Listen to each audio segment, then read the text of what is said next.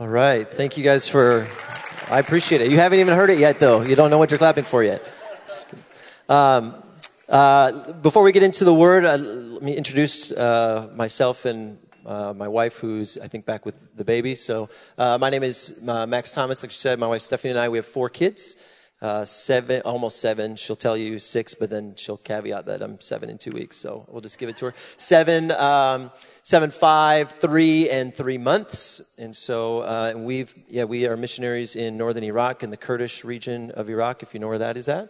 And we live right on the Tigris River. If you want to go on Google Maps later, you just find the Mosul Dam Lake, and you'll find our village right there. And so we live and work among a ethnic and religious minority in Iraq called the Yazidi people. Has anyone here heard of the Yazidi people? Okay, all right, a few of you. So the Yazidi people are, like I said, an ethnic and religious minority in northern Iraq. Most of you probably heard their name in the news in 2014. This was August of 2014, kind of at the height of the caliphate with ISIS. ISIS kind of moved from the south and came into northwestern Iraq, where most Yazidis lived, out in the desert there, and ended up committing acts of genocide against the Yazidi people. And when they made it to our news, was ISIS kind of came up, and about 300,000 Yazidis fled to a mountain in the middle of the western desert there. And they were besieged by ISIS for 2 weeks, and no food, no water, on top of this mountain for 2 weeks. And we have friends who were there on top of that mountain. And they were eventually able to fight off a little corridor, and they fled into the Kurdish region of Iraq, where the Kurdish government ended up setting up camps for them. And so that's where most of them now live. But in the few days of the initial few days of the genocide, something like 5,000 to 7,000, we're not sure exactly the number, but somewhere between 5,000 and 7,000 men and boys were killed in mass, and then about the same 5,000 to 7,000 women and children women and young girls were taken into captivity. And ISIS would set up they had a couple of schools in that area and some of the villages that they turned basically into slave trade markets. And so these women and girls would be bought and sold and then sent all over into Iraq and Syria. And about half of those girls and women are actually still missing and unaccounted for. There are still some actually in captivity to this day. While we've been here, so this would have been back in, I suppose, April or May, I think is when we got the news, late April, early May. There was a young woman actually in our village. She had been in captivity for 8 years, and her captor died. And when she found him dead, she made a run for it. And her family lives in our village, and she's been in captivity for 8 years. Came back to find out that both of her parents are missing and probably are gone now. And so she's only survived with her 2 sisters, who were also taken captive. One was in captivity for about 6 months before she escaped, the other for about 2 years, and then she escaped, and then this sister for 8 years and then escaped. And so this is still like a living, breathing reality where we live in. The PTSD, suicide rates among women in our area are very intense, obviously with the trauma that they have been through. This was their 74th recorded genocide in their people's history. And so, as far as we can tell in the history, historians will tell us that the Yazidis have been around for probably about 1,000 years, as best we can tell. So you do the math, and that is a genocide basically every 40 years. So they've suffered a genocide every generation of their existence for the last 1,000 years. And so they've known nothing but pain and nothing but suffering.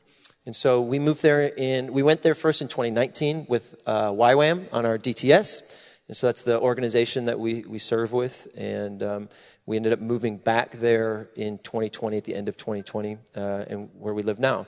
And our work there kind of consists of 2 main things. First, my wife has a medical clinic in the refugee camp. So she's a certified nurse midwife. And so one day a week, she goes into her clinic and sees pregnant moms, babies, does prenatal care. This is the only medical care that most of them will receive. And so she does all kinds of prenatal care for them. And then another day a week, her moms that have delivered their babies, she'll go into their tent in the refugee camp and do postpartum care, talk to the family, make sure they have enough food, that breastfeeding, that kind of stuff is going well. And she's been able to do some incredible work for these refugees who have really no other access to medical care. So they're about 45 minutes away from the free public hospital.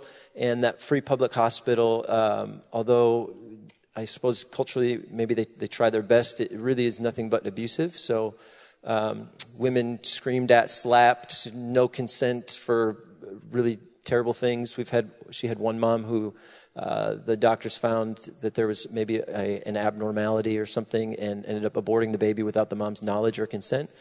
And so just really, really terrible things. And so she's able to meet a need, a physical need, and love on these women and be with them in some very difficult situations for a lot of them. You know, some of these women that she's seen, they were captive at one point.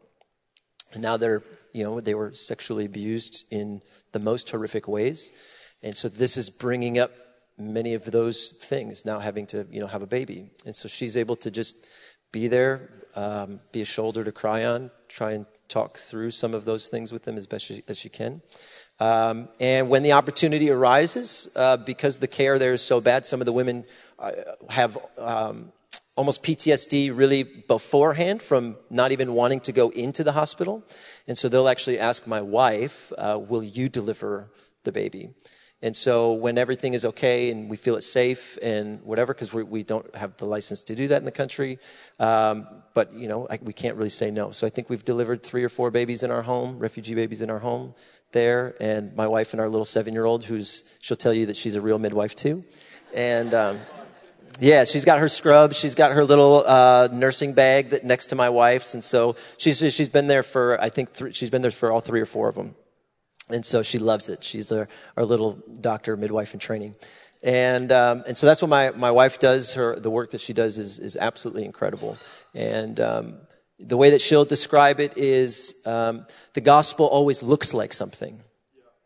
In every context, what does the gospel look like? And so for her, what does the gospel look like in medical care for these refugees? It looks like dignity and safety and honor and preventative care and all of these things. And so she does great work in that. So that's one kind of branch of our work that we do there. And then for the other one, I actually want to play a little game with you. So if you have your Bible, this is how I'll introduce our other work. If you have your Bible, hold up your Bible, but don't open it. If you have your phone, open your Bible app, okay?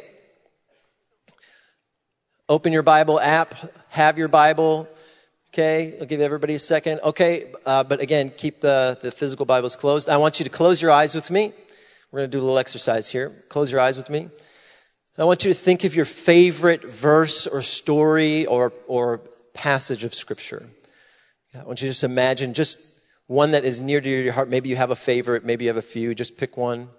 Now, I want you to keep your eyes closed, thinking of that passage, that Bible story. I want you, with your eyes closed, I want you to open your Bible and find it with your eyes closed. Okay, and we'll just wait. We'll just wait for you. Okay, we'll just wait for you. Okay, we'll have Siri set a timer, okay, and we'll see how long. No, I'm just kidding. Okay, you can open your eyes. So the other work that we do, the Yazidi people, they speak a dialect of Kurdish that is completely oral. It's not written, so they have no alphabet, and they have no translation of the scriptures in their language. So their access to the Bible is even worse than the access that you just had, trying to find and read a passage of Scripture with your eyes closed, because they don't even have one to do. And so we met a couple of actually secret believers in our area. There's maybe 8 or 10 in our village. Wives who believe and follow Jesus, but their husbands don't know. Their kids don't know. Siblings don't know. Parents don't know. And they have to keep all of that completely secret. But we ended up meeting this woman because she was pregnant, and she heard that this American midwife had moved into her village. And so she knocked on our door one day, like you do in the village, just like, hi, who are you? We don't know who you are. Yes, it's 8 o'clock at night. You have questions on your pregnancy? Yes, come on in. We'll make you tea, And so we sat down, and she spoke English. She speaks English. She's actually a translator for another nonprofit organization in our village. And we start talking, and about an hour and a half or so into our conversation, we're kind of picking up some like Jesus hints in the way that she's talking, which was very shocking to us. And she ends up kind of opening up to us and telling us that she actually is a believer, that she follows Jesus, and that there's this small group of them scattered in our village. And so we then open up and say, well, actually, we're pastors, and that's why we're here. So we want to see people come to know Jesus. When we told her that, the first words out of her mouth were, will you teach us about communion and about baptism? Because the group of us, we've never been baptized, we've never taken the Lord's Supper, and we want to, but we don't know anything about it. And so we started meeting with them in our home. 4 or 5 of them would come over every week, and they all spoke English. A lot of them are translators. And so they had access to the scriptures through English and Arabic. Either they spoke Arabic or English or both. But after a while of meeting with them, a few weeks, we noticed that none of them ever had a Kurdish scripture. And so that's when we found out that they do not have any of the scriptures in their language. And then we had figured out by that point that their language is completely oral. It's not written in any way, shape, or form.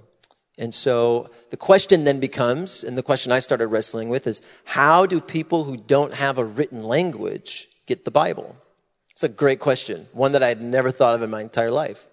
So last fall, I ended up on countless Zoom calls with Bible translation companies all over the world, and trying to figure out, does anyone know who these people are? Do they know their language? Is it registered anywhere? Is anyone starting a project? How would we do this? Can you help me understand this? And so we ended up learning about something called oral Bible translation, which is basically a method of translation for completely oral languages. Didn't even realize that YWAM is actually on kind of the cutting edge of oral Bible translation in the world, because we have people everywhere in the most remote places in the world. And so our aim here is we've started a translation project already where we have someone translating some of the first stories of Scripture orally. I have some of the recordings on my phone, actually. But next year, Q1 or Q2, we're going to launch a full translation project where we're going to translate, I think, the Gospel of John first. And so we'll be giving these people the Scriptures for the very first time in their people's history. And And so they're completely Bibleless. They also have never had a church. There's never been a Yazidi church. There's never been a Yazidi pastor. There's never been a Yazidi worship service. There's never been a Yazidi gathering around Jesus of any way, shape, or form that we've ever heard of, read about, anything. And so we see this really as an opportunity to also train the very first generation of pastors in the Scriptures to be able to go and actually teach the Scriptures and do church planting. And so we'll be launching that next year as well. And so if you want to find out more about some of the intricacies of that or our work, you can come and talk to us after service. Jess, we'll be at the back table, and Jess will remind you after service. We'd love to meet you and answer any questions you have. So with that, you can keep your eyes open this time when we look at our Bibles. You can turn to Luke 24. Luke 24. But let's pray as you're turning there. So Father, we thank you. We bless you. We ask you today that your word would come alive in our heart. We ask you that your word would run swiftly and be glorified. Father, we ask you that you would come and touch us today. By the power of your Holy Spirit, that you would give us eyes to see and ears to hear, hearts to perceive and understand. Father, it says that your word is alive. Come and burn your word in our hearts. Draw near to us today, Jesus. You said, man does not live by bread alone, but by every word that proceeds from your mouth. And so, Lord, we pray, give us this bread today. Give us this bread today, Jesus. In your name we pray, amen. What I want to give you today and is a reflection of really what I've been reflecting on more than anything, probably in the last 2 years or so since we've first visited Iraq and then since moved there. And I remember the first time that we went to the camps on our DTS outreach, and we spent every day in these Yazidi refugee camps. And you just have to imagine with me, it's the Iraqi desert, so it's just brown everywhere. And then this strangely and meticulously organized block of tents of just row after row after row after row after section after section after section of beige canvas tents that are 4 or 5 meters by 4 or 5 meters. Sorry, my brain has started to convert to the metric system. You guys will love that, right? It makes way more sense. It just does. I've converted on it.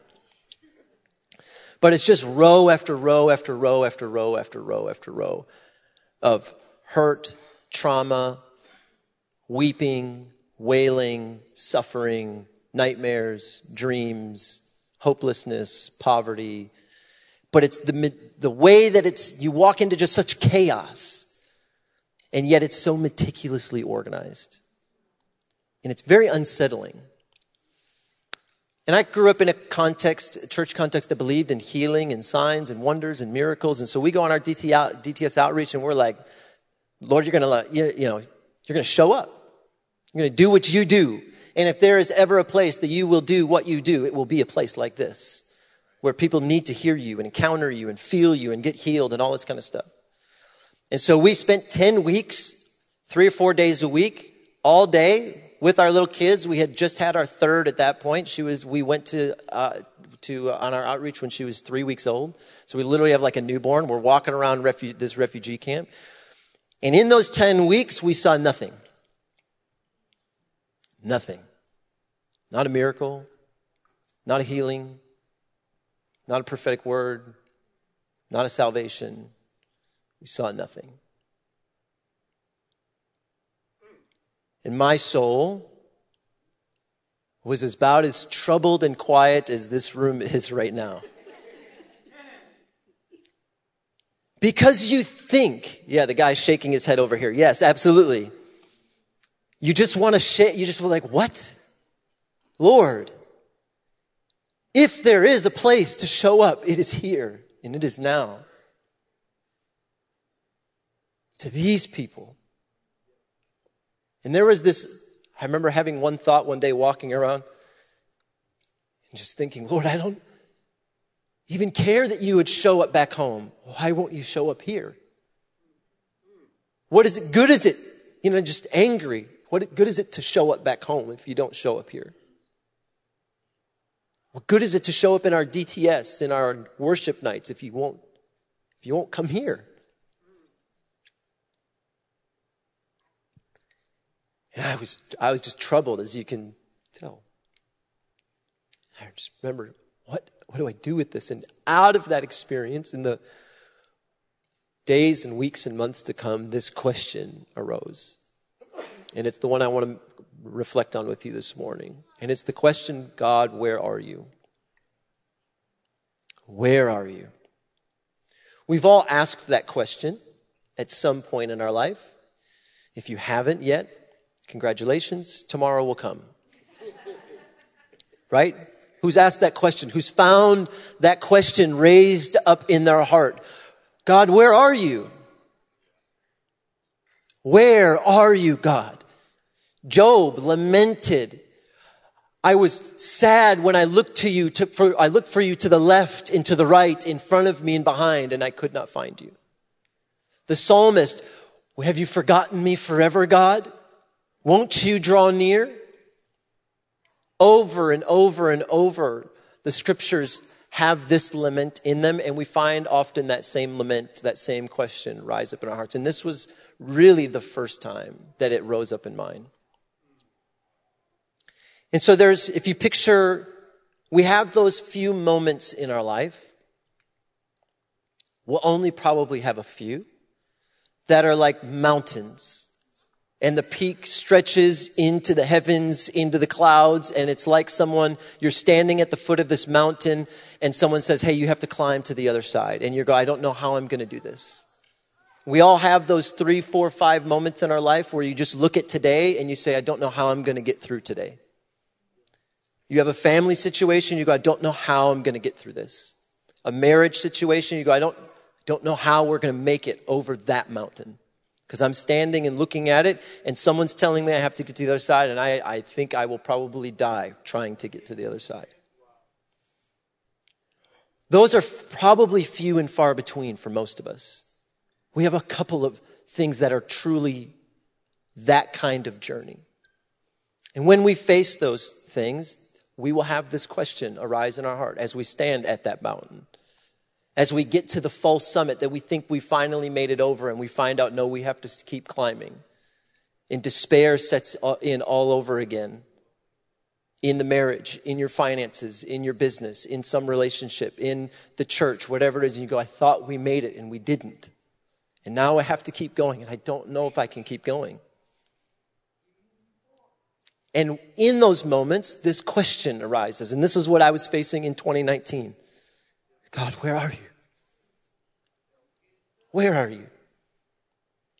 But now having moved there, I found that there's another time that this question will arise. And it's not when we're standing at one single mountain of a thing that we have to get over. It's when we're looking out over the vast field of 1,000 little foothills that are much easier to get over one by one. But because they just roll on forever, it's just as exhausting. And we call this everyday life. We call this laundry for the 3rd time today. Telling your daughter to not put that in her mouth again. Having to take the kids there again. Having to do this again. Having today look like it did yesterday and knowing that it'll probably look the same tomorrow. And having that arduous, mundane plot over the hills, it's not hard one day, really, but it's when you have to do it for 3, 4, 5, 6, 7, 8 months, years, and you go, is this all this is supposed to be? Is my life nothing but just little foothills? Isn't there supposed to be some scenery, some beauty, some waterfalls? Isn't there supposed to be something else other than just this little arduous trek of everyday life that I have to deal with this thing again and again and again and again and nothing new seems to be happening? God, where are you? I thought it was supposed to be more than this. And if the mountain is pain and suffering and hardship, the little hills are things like disappointment and boredom and disillusionment because it was supposed to be more than this. Lord, I show up every Sunday. Why are things still the way that they are? Lord, I'm giving you, and you find this lament all over as well in the scriptures. Lord, I'm doing the righteous thing. Why do the wicked still prosper and nothing good seems to happen to me? My life just goes on like normal. So in those two cases, in the mountain and the foothills, this question will arise in our hearts. Lord, where are you?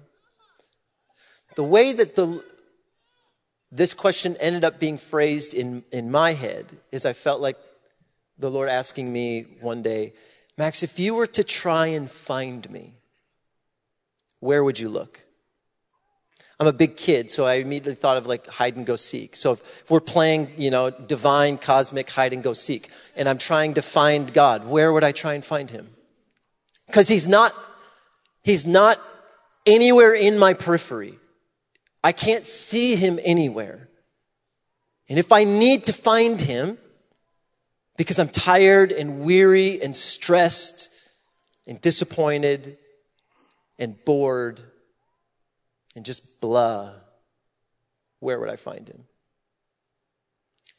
So with that question in mind, I want to read Luke 24. And I want to offer you a handful of reflections from Luke 24 as we try and kind of answer the question, if we were to try and find God, where would we look? Luke 24, starting in verse 13. And now behold, two of them were traveling the same day. This is Sunday afternoon. This is Easter Sunday afternoon. They were traveling the same day to a village called Emmaus, which was 7 miles from Jerusalem. And they talked together of all these things which had happened. And so it was, while they conversed and reasoned, that Jesus himself drew near and went with them. But their eyes were restrained so that they did not know him. And he said to them, what kind of conversation is this that you have with one another as you walk and are sad? Then the one whose name was Cleopas answered and said to him, are you the only stranger in Jerusalem? Have you not known the things which happened in these days? And he said to them, what things? You have to love Jesus. He's just toying with them. So they said to him, the things concerning Jesus of Nazareth. Now they're saying this to Jesus, right? The things concerning Jesus of Nazareth, who was a prophet, mighty in deed and word before God and all the people. And how the chief priests and our rulers delivered him to be condemned to death, and they crucified him. But we were hoping that it was he who was going to redeem Israel.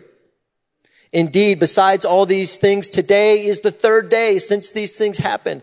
Yes, and certain women of our company who arrived early at the tomb, they astonished us. When they did not find his body, they came saying that they had also seen a vision of angels and who said that he was alive. And certain of those who were with us went to the tomb and found it just as the women had said, but him they did not see. Then he said to them, O foolish ones, and slow of heart to believe in all that the prophets have spoken. Ought not the Christ to have suffered these things and to have entered into his glory? And beginning at Moses and all the prophets, he expounded to them all of the scriptures, the things concerning himself. And then the day drew near, and as they drew near to the village where they were going, he had indicated to them that he would gone farther. But they constrained him, saying, abide with us, for it's towards the evening and the day is far spent. And so he went in and he stayed with them. And now it came to pass, as he sat at the table with them, that he took bread. He blessed it and broke it and gave it to them. And then their eyes were opened and they knew him. And then he vanished from their sight. And they said to one another, did not our heart burn within us while he talked with us on the road and while he opened the scriptures to us? So they rose up that very hour and returned to Jerusalem and found the 11 and those who were with them gathered together, saying, the Lord is risen indeed and has appeared to Simon. And they told about the things that had happened on the road and how he was known to them in the breaking of bread. What a marvelously strange and bizarre story. Does anyone else have so many questions? So many questions. I want to make a handful of observations from this story and offer them to you in light of the question, where would we find God? First, we have to make an initial observation, and that is this, that these two men, these two disciples are walking on the road. They're sad, they're disappointed, they're despondent at what has happened. Even though they've heard the eyewitness testimony that the tomb is empty, they have not believed it, right? They didn't believe Mary and the other women, and they didn't believe Simon, who came back and told them that. They just said, nope, I don't think that's true, and they're going home, right? They're giving up. They're going home. And what I love about Jesus is, where does Jesus show up after he's resurrected? To these ones. This is who he comes to. He doesn't go to anyone else. He comes to these ones who are on their way home because they're so disappointed. And they are walking on the road talking about everything that's happened. And all of a sudden, this stranger comes up and says, hey, what's going on? Why are you guys so sad? And it's Jesus. And they walk the whole afternoon with the resurrected Son of God, the God-man, and have no idea that it's him. None. And actually, if you go and read, this is homework. A lady actually came up to me and told me that she had done this week after first service. She said she had done this week. If you go back and read all of the resurrection accounts in all of the Gospels, no one recognizes Jesus. Mary thinks he's the gardener. When he shows up to the 11 right after this, they think he's a spirit. In John's gospel, they see as someone that they don't recognize on the shore making lunch, and they don't realize that it's Jesus until he tells them to cast the net on the other side and they catch fish. Here, these two, they just think he's a guy. Are you the only stranger here? Who are you? This is a bizarre thing that everyone who encountered Jesus after he was resurrected, no one recognized him. Not a single person. And here's observation number 1. Jesus was near to these two disciples, even though they did not know it. And the same is true for us. God is at work in us. He is near us. Whether you are climbing up that mountain or walking over foothill number 942, Christ is walking alongside of you even when you don't recognize it. This is the good news of the gospel. The good news of the gospel is not only that Christ has resurrected and shows up into our life to change us forever. He does that in these stories later on. But part of the good news is that the resurrected Christ even shows up to us even when our hearts are so dull that we don't recognize him at all. He's still near to us. Whether we understand it or not. And actually, what I think, this is just my hunch, throw it out if you want, most of our Christian life is actually like this, where we don't understand it, we don't see it, we don't perceive it, we don't feel it, we think that we're all alone, and actually underneath the surface, something much deeper is happening. Christ is there. Christ is near. We think that, Lord, when are you going to show up? And he's actually walking along the road the whole time while we're venting about what it is that has happened to us. Right? We're walking along the road wondering, when is this going to change? Where are you, God? And in some funny, ironic way, he whispers, I'm actually right here. But there's something He, for some reason, will allow us to go through portions of our life and just kind of play along. Tell me about that. Who? Who are you talking about? Jesus of Nazareth. So tell me more. What happened? Because he cares about the depths of our heart, that he is wanting to open all of us up. He wants all of our heart to be opened up to him. And the good news of the gospel is that we have dared never hope or dream of a nearness of God like he is actually near to us. Augustine has this famous line where he says, Christ is more nearer to ourselves than we are to ourselves. I'm not quite sure what to do with that, but other than to say yes.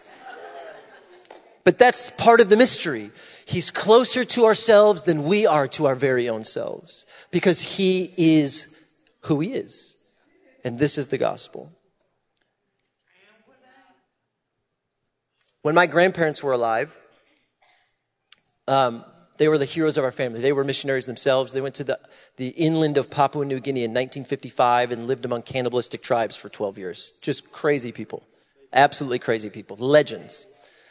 And then came back to Minnesota, planted a church, and that's, eventually where I came into the story. And so we grew up on those missionaries' stories, and we loved them. They were the heroes of our family. Towards the end of my grandma's life, she had Alzheimer's, and my grandpa was in his 80s, and so they needed more help. And my family is not like super like close-knit, lovey-dovey. We see each other, hey, how are you? Check in, whatever. But we don't like do a ton of stuff together. It's just not who we are. Maybe some of your family cultures are that way. My wife's family is totally different. They want to do everything together all of the time. And that stresses people like me and my family out because, that's just not our culture. So our wife, my wife and my sister-in-law, they were the ones who had to initiate this. They had this brilliant idea. Let's all get together once a week and have a meal together. Because us siblings, we would never actually, initiate that on our own. And so for the last 2 years or so of my grandma's life, and then a little bit after, before my grandpa died a few months later, every Saturday night, we would go to my grandparents' house and have dinner every Saturday night. And we'd have pizza or make something and watch a baseball game or Wheel of Fortune. And, the heat was always on, even when it was August and we were all sweating, because whatever. And I have a younger brother. And my younger brother and I don't have a ton in common. We didn't have a very great relationship at that point. It wasn't toxic or negative, but just like we were kind of wayward, honestly. And we spent every Saturday night coming and eating these meals. And then my grandparents died. And so we stopped, because that's why we were doing it, was to check in on them, spend time with them, all that kind of stuff. And so when they passed, we stopped. And shortly after that, I found my heart really missing those meals. And the thing that surprised me is one of the reasons I was really missing those meals is I missed spending time with my younger brother. You see, even like these two, I didn't even recognize what was going on in my own heart, because it was just normal life. It was just pizza on the couch watching a Twins baseball game. But beneath the surface, beneath my senses, beneath my ability to perceive, something deep was happening in me. I was falling in love with my younger brother again. And for 2 years, it was just normal Saturday night. And then it was gone, and I realized something had changed in me. And this is what the life of faith often is. It looks like normal Saturday night with pizza, and then 2 years later, you look back and realize something very deep has happened in my heart, and I never felt it for a single moment. I didn't have a single moment in those 2 years where I felt like anything was happening, but God was deep at work in me. Present with us the whole time, doing something to knit our family back together, to knit our hearts together in a season. And now we have a wonderful relationship, but all of that happened without me understanding that Christ was near us doing anything at all. There's another way that we could talk about this, and that is, I could try and tell all of your testimonies at the same time. Okay, I'm going to try it. We'll try that. Okay, this is how most of us tell our testimony all the time. It goes something like this. Okay, nod your head if this is how you usually tell it. When I was young, I went places I wasn't supposed to go. I did things I wasn't supposed to do. I drank things I wasn't supposed to drink. I ate things I wasn't supposed to eat. And I did all that with people I was not supposed to do it with. Okay? Right? So we go through that series of events. And then we say, and then Jesus met me. And he saved me. And he healed me. And he delivered me from all these things. And we have this joyous moment. But then when we're telling our story, we do something very unique, and we probably don't realize that what we're doing. And this is this moment here, is we talk about how Jesus met us, and then we do this. We tell our story, we look back, and we say, and do you know what I realized after I met Jesus? I realized in all those dumb places, eating dumb things with dumb people, do you know who was with me there? Jesus. He was with me the whole journey. Now, when you were in that house that you weren't supposed to be at, eating things you weren't supposed to be eating with people you weren't supposed to be doing, or whatever, your version of the story, did you have any indication that Christ was at the table with you? Most of us were running as far away from Jesus as we could. That's why we were there. You know, we were there and not Sunday morning because we wanted to be away. And yet, when we look back and our eyes are opened like these two, we look back and we say, who was with me the whole time? Christ was with me the whole time. And some of us will even then begin to put things in our life, and we say, actually, it wasn't just that Christ was with me. Christ was at work, moving, orchestrating, weaving things into my life, and I didn't understand any of it in the moment. And now I realize, oh, this happened, and this happened, and this happened, and all of that, Christ was not only present, he was the one doing it. This is the way of Jesus. He's mysterious, he's deeper. To quote Chronicles of Narnia, he's because I love Chronicles of Narnia, it's the deeper magic. If you guys have read that story. There's something beyond our senses of perceptibility. And the true work of the Spirit is actually often found there. Now, there are times in our life where we see, where we experience, where our senses perceive it, when people get healed, things like that. But many times, often, it's way below the surface because it's much deeper. It's in the heart. It's in our spirit. It's in our mind. And this is often how Christ is at work in us. And he does this work in 3 places from this story. We were joking between services that there's a couple of more for sure that you could say. But from this story, I want to offer you 3. First, to whom does Christ show up? He shows up to his disciples, to those that are his.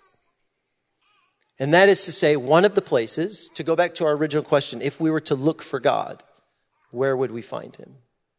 One of the places that we should always look, because he will always be there, is in the assembly of his body, is in the church, among his people, among those who are called by his name. This is fundamentally what it means to be the church. We are the people that are gathered up into Christ. We are the temple of the living God. We are the body of Christ. We are the place where heaven and earth now meet in the Son of God. We are the ones who have been filled with the Spirit of God and made one with him. And the New Testament will use all of this kind of language of Paul talking about how we're stones being fit together as a house for God. We're like joints and tendons being fit together as the body of Jesus. We've been breathed into by the very breath, the life of God in the Holy Spirit. This is what it means to be the church. We are the place where God is. This is why it's so important for you to show up every week. See, the reason that my brother and I, our hearts were knit together is because we just showed up every week. We just showed up. Nothing miraculous happened. We never had, honestly, really any deep, meaningful conversation. We just were with each other. And the assembly is something like that. We may go weeks and months where we go, I mean, it's just a normal Sunday. You know, there are like those Sundays where it's like, ooh, Jesus. And then there's like the normal Sunday. You guys know what I'm talking about? We're like, yeah, that Sunday was kind of like the previous one and the one before that. And these genuine ones of these are usually less common. Most of them are normal Sundays where the normal stuff happens. But what I want to say to you is often we think about it, and the way we talk about it is we use language that implies Christ is present in this one because I could perceive it. Someone got healed, fell over, got delivered, whatever. And so therefore Christ was present. And then these ones we just kind of don't talk about because they're just the normal ones. But what this story, the good news of this story tells us is that Christ is present and at work equally in both of these experiences. This one, I just have eyes to see something that's happened. This one, maybe I'm just walking on the road, but Christ is definitely there. He's definitely at work. This morning, you may not have had some crazy encounter in worship. You may think this sermon is like mediocre at best, but regardless, Christ is doing something in you, and you may not perceive it for months or years until one day your eyes will be open and you will look back and say, you've been at work this whole time. What did the disciples say? After their eyes were opened, did our hearts not burn within us? Now, if their hearts were burning within them, why didn't they recognize that in the moment? As Jesus is opening the scriptures, like, whoa, our hearts are on fire. Who are you? But that's not how it worked. They had burning hearts and didn't even know that their hearts were burning. Until later, their eyes were opened and they looked back and they realized what had happened. So place number one, where can we always find God? You will always find God here. On Sunday morning, in your worship nights, your prayer meetings, whenever you assemble together as the church, Christ is here and he's at work. Number two, notice when it is that their eyes are opened. Their eyes are opened when he takes bread and he breaks it. And that is to say, Christ is always present to us when we come around the communion table. When we sit at his table and we take his bread and we take the wine, his body and his blood. Often conversations around the Lord's Supper can easily devolve into the theology of what happens, what doesn't happen, how does this work, how does that work, and we can leave that for another day, and those are really nerdy and awesome conversations, but, not for now. What we can all essentially agree on, even across the Christian tradition, who hold those different theological views, from the very beginning, the church fathers had this sense, there is something about this table where Christ is present to us. And one of the ways that we can see this even worked out in the New Testament is the same language that will get used for the church as like his body will get used for the bread that is his body. Because they're one and the same. And Paul even said, make sure that you discern the body when you eat of the body. There is this union that happens in our own hearts and with God whenever we sit at that table. Because we come from different ages and ethnicities and races and socioeconomic statuses and political leanings and economic statuses and all across the board, education, whatever it is. We all come from all of these diverse places where some of us genuinely disagree in the body of Christ. And we come to one table as one body to eat one bread and drink from one cup. Because we worship one Lord, we've been baptized into one baptism, and we have one Spirit. And when we come to that table, Christ is near to us. At the end, when they're telling the others, they've returned to Jerusalem, this is what they say. They told them how Christ had been made known to them in the breaking of the bread.